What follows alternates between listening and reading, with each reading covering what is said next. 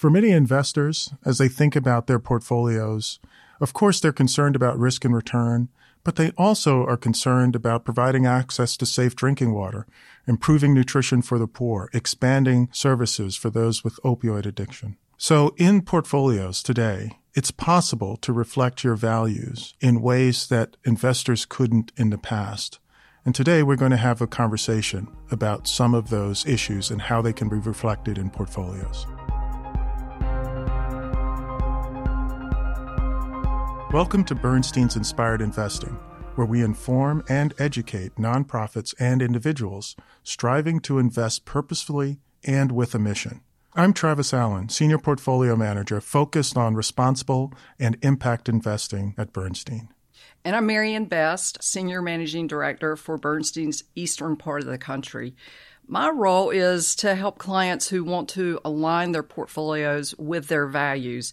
I've been doing this for more years than I'd like to admit, but if you told me, Travis, 10 years ago when we were having client meetings that responsible investing would become mainstream, I wouldn't have believed you. We did lots of meetings where even if we roll it up, people just weren't interested. But it's really reached a tipping point with investors. I think it now accounts for about 12 trillion, yes, that's right, trillion in assets in the United States alone. That's right, Marianne. The assets under management for responsible investing has grown dramatically, but for many investors, it still remains a mystery. What exactly does responsible investing mean? And what's so interesting about having that discussion with clients over the years is that, of course, it means different things to different people. And so today we'll be talking about what it means to invest responsibly, acknowledging that it goes by a lot of different names, whether it's ESG or SRI or impact investing. We're going to focus on what it means to investors to invest responsibly. I couldn't agree more. Clients have a vague notion and want to know more about impact investing. You know, I was recently, actually, you were in this meeting with me. The couple that we met with earlier this week, they sold their company. And with the newfound liquidity, do you remember the conversation we had? They wanted to think about how to restructure their portfolio. And you asked them, and I thought this was brilliant, is responsible investing something you'd like to learn more about? And their response was pretty interesting. Yes. And, of course, we don't expect that everyone's going to answer that question by saying, yes, this is one of my priorities.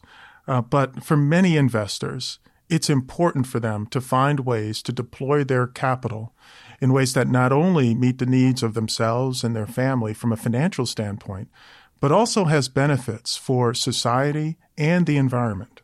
You're right. Investors no longer have to make a choice between making money and doing well by the world around them. And I think that's terrific. So let's just take a minute and dimension just how popular this type of investing has become. Recent statistics show that responsible investing assets under management have increased by 40% between 2016 and 2018.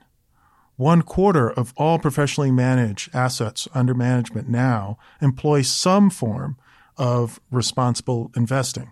And since 1995, when these assets were first totaled, industry assets in responsible investing have grown 18-fold. So clearly, responsible investing has matured.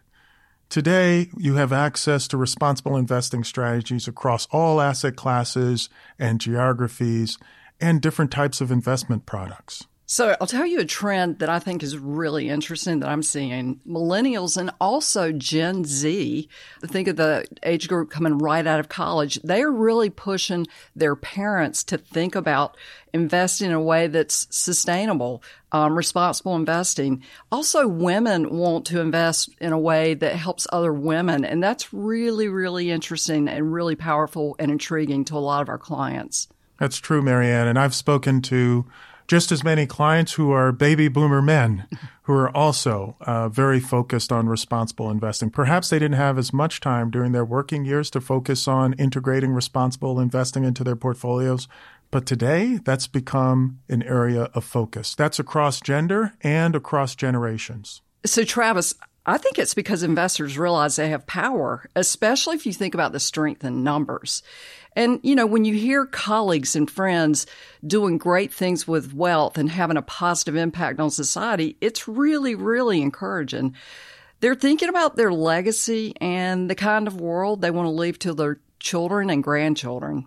And it's also that investors now have a much greater awareness of how effective responsible investing can be as part of their overall investing strategy.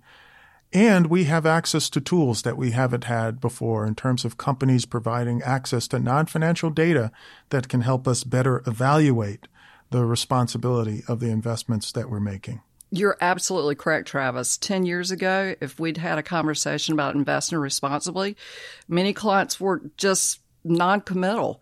And you and I have been in the room when responsible investing came up over a decade ago, and people were just kind of scratching their head. They assumed that if they're avoiding certain types of stocks, that they would be missing out on opportunities, that they'd have to give up on performance in order to do well. Now, there are so many different ways to invest responsibly, and we know that these portfolios have the potential to deliver competitive returns. It's really exciting. Marianne, that's one of the biggest changes that we've seen in recent years. For decades, investors believed that in order to invest responsibly, you had to sacrifice returns. Today, we know that's just not the case. Now, you may have to accept that your path of returns will be different than they would have been in a strategy that doesn't have a responsible investing mandate. But you can, over long periods of time, deliver very similar risk and return in responsibly managed portfolios. So I would say when I meet with clients, protecting the environment is definitely a major goal. Clean water. I mean, Travis, who doesn't want clean water? How can you be against that? Helping children seems to be another big one. And a lot of clients I meet with want to find a way to lift the poor. Money makes you more of who you are. That's what my mother always told me. So there are a lot of wealthy clients who truly care about others, and working with them really fills my tank. So, Travis, I think it might be helpful for listeners to hear an example of how environmental, social, and governance concerns are actually addressed in a portfolio. Sure. We can look at an environmental challenge like water. How do you invest in ways that encourage water preservation and conservation and just being good stewards of our limited water resources? Well, one way is by finding a company like American Water Works. They provide drinking water and wastewater treatment services to over 14 million customers in the U.S. and Canada. As we all know, U.S. water infrastructure requires a significant amount of investment over the next several decades in order to assure that we continue to have safe and abundant drinking water. Now, as the largest player in the market, American Water Works will be a key contributor. They've committed to investing about $1.4 billion per year to improve infrastructure in the places where they provide services today. That's terrific, Travis. But investing in a responsible manner isn't just for equities. I think we do some really interesting things on the bond side of the portfolio. That's right, Marianne. Municipal bonds are actually often perfectly aligned with responsible investing. One of the investments that we've made in our municipal impact portfolio is in Tucson Water. It's a water utility that's had to weather through one of the worst droughts that we've seen in centuries. They focus on investing in their infrastructure to provide conservation, education, outreach. They provide assistance for their low-income consumers, which makes up about 25% of the city in which they're providing services. One of their innovations has been to implement a conservation fee and rebates to help dramatically reduce water consumption on a per capita basis. That's super. So responsible investing is surging indeed in popularity, and the more investors learn about it, the more they are intrigued. If anyone out there is interested, I'd urge you to contact us. Thank you, Marianne. Let's stop there for now. In the next episode, we're going to focus on different types of responsible investing approaches. Thank you all for listening.